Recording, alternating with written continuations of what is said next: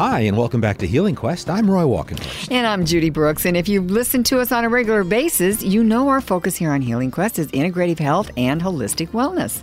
A new month has arrived. A new month has arrived, so it's time to get a perspective on the astrological energy that's awaiting us. So we are pleased to be joined now on the phone from New York by our resident astrologer, author, intuitive, spiritual teacher, overall amazing woman, Michelle Bernhardt. Hi, Judy. Hi, Michelle. Hi, Michelle. I love that introduction. I know. If I were you, I wouldn't want her to stop. You know, she's just. I could have gone on and on. I really could have. You know, I could have. Even if you're just on the phone, you're in the studio with us. And this has been a very hectic day. So it's really nice just to have your energy just bring us in and ground us a little bit. Thank you. Yeah.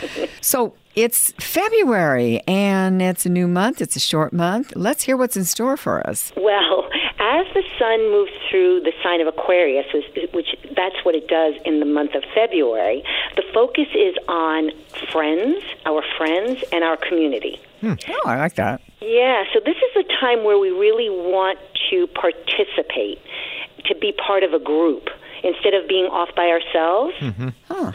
You know, it's really very much about group consciousness. And so I think it's a good, I was thinking about this, that every month as the sun travels through the different signs, there are certain questions, or like there's muscles that we can kind of develop. Mm-hmm. Oh, okay. And, right? What's the muscle for February? Well, it's about interacting and being part of something, like being a team player. Okay, that sounds all good. Right? It's really kind of being part of that group. And a lot of people, and also focusing on our friends. So one question we can ask ourselves is, have we found our tribe? Mm-hmm. Oh. Right? Because a lot of people don't really feel connected to their community or to a group. That's very true. That's very true. There's a lot of lonely people. Exactly. So this is a good time to think about those. Like, how can I be part of my community? Where is my tribe? We can get those clues by, like, what we're interested in. What, do you have any advice for people how to figure that out? Yeah. I mean, I know who my tribe is. There's a waiting list blessed. for her tribe. That's what I know. But I understand that there are a lot of people that don't feel like there's any place they really fit in. And this is the month. There's support for them to feel that connection? Yes, and one of the ways we can do it is thinking about how can I, like, what are we interested in the sense of how can I help? I was just thinking about that. Yeah. How can I get involved? How can I volunteer? What can I do to help somebody else? That's a real Aquarius tendency, is that they're very aware. It's like my niece, I remember when she's an Aquarian, a true Aquarian, they're very aware of the group and of how everything affects everybody else. Mm-hmm. I remember she was so little, and you know how you go to the grocery store and you take something off or you're looking at something? Yes. Well, unfortunately, I guess I didn't put it right back where I took it from. And her awareness, that to put it back, Aunt Michelle, because somebody's going to have to put it back. Oh, how old was she? How old was she? Yeah. Like, no, she must have been, she was a little, like maybe 7. Okay. Even so, that's very aware. Awareness. Yes. And she wanted to, like, for Christmas for her was, what could she do? Oh, yeah. Not what she was going to get. So this is that kind of month. And so if we're feeling disconnected, one of the questions that we can ask ourselves that takes the attention off of ourselves is, how can I help? And also to be aware of what happens is, if you are in a group, we want to be careful not to become too prejudiced. You know what I mean? Too separate in our group.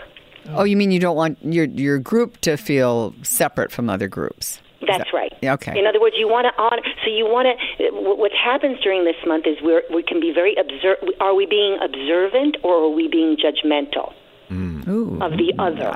Okay. You know what I mean? Yes. So this is kind of the energy. It's kind of an interesting time to really focus on more of the ideals. It's a time of how would this be perfect, and to aspire to that. If you're just joining us, I'm Roy Walkenhorst. And I'm Judy Brooks, and you're listening to Healing Quest. And we're talking with Michelle Bernhardt about the astrological forecast for February. It's Valentine's Day here in just a couple of weeks. Is there any insights you have for potential lovers? Yes. So the moon travels through the sign of Gemini on Valentine's Day this year. Okay. And Gemini rules communication. So this is the perfect time to tell people how much you love them.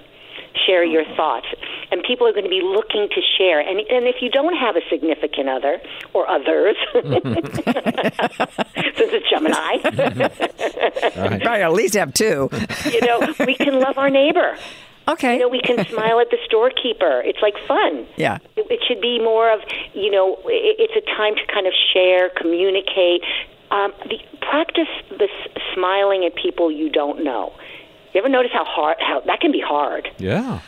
I think it's a great thing to do. I love smiling at someone who looks like they're having a bad day, and then they have a smile, and you just feel better. You feel better getting them to smile. So it can totally change how you feel. Yes, that's true. Michelle, I can't believe it, but we're out of time. It just always goes so fast. Is there one last thing that you'd like to leave our listeners with? Well, I think the only other thing is the full moon is on the 19th, and it'll be in Virgo.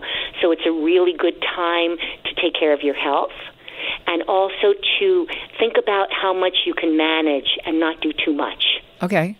All right, that's it. Well, thank you once again. And it won't be that long before we'll be talking to you again because this is a short month. That's one of the good things about it is we get to talk to Michelle sooner. Yes, that's great. Oh, thank you.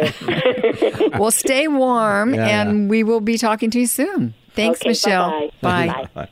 Okay, so I guess the big takeaway there is get involved with your community, find out who your tribe is.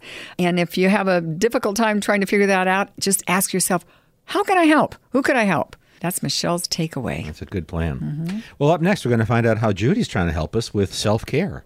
She's on her quest, and I can't wait to hear what she's found. She keeps the secret from me, So I can't wait to hear what she's found for this week. And remember, podcasts of this are available on our website at healingquest.tv.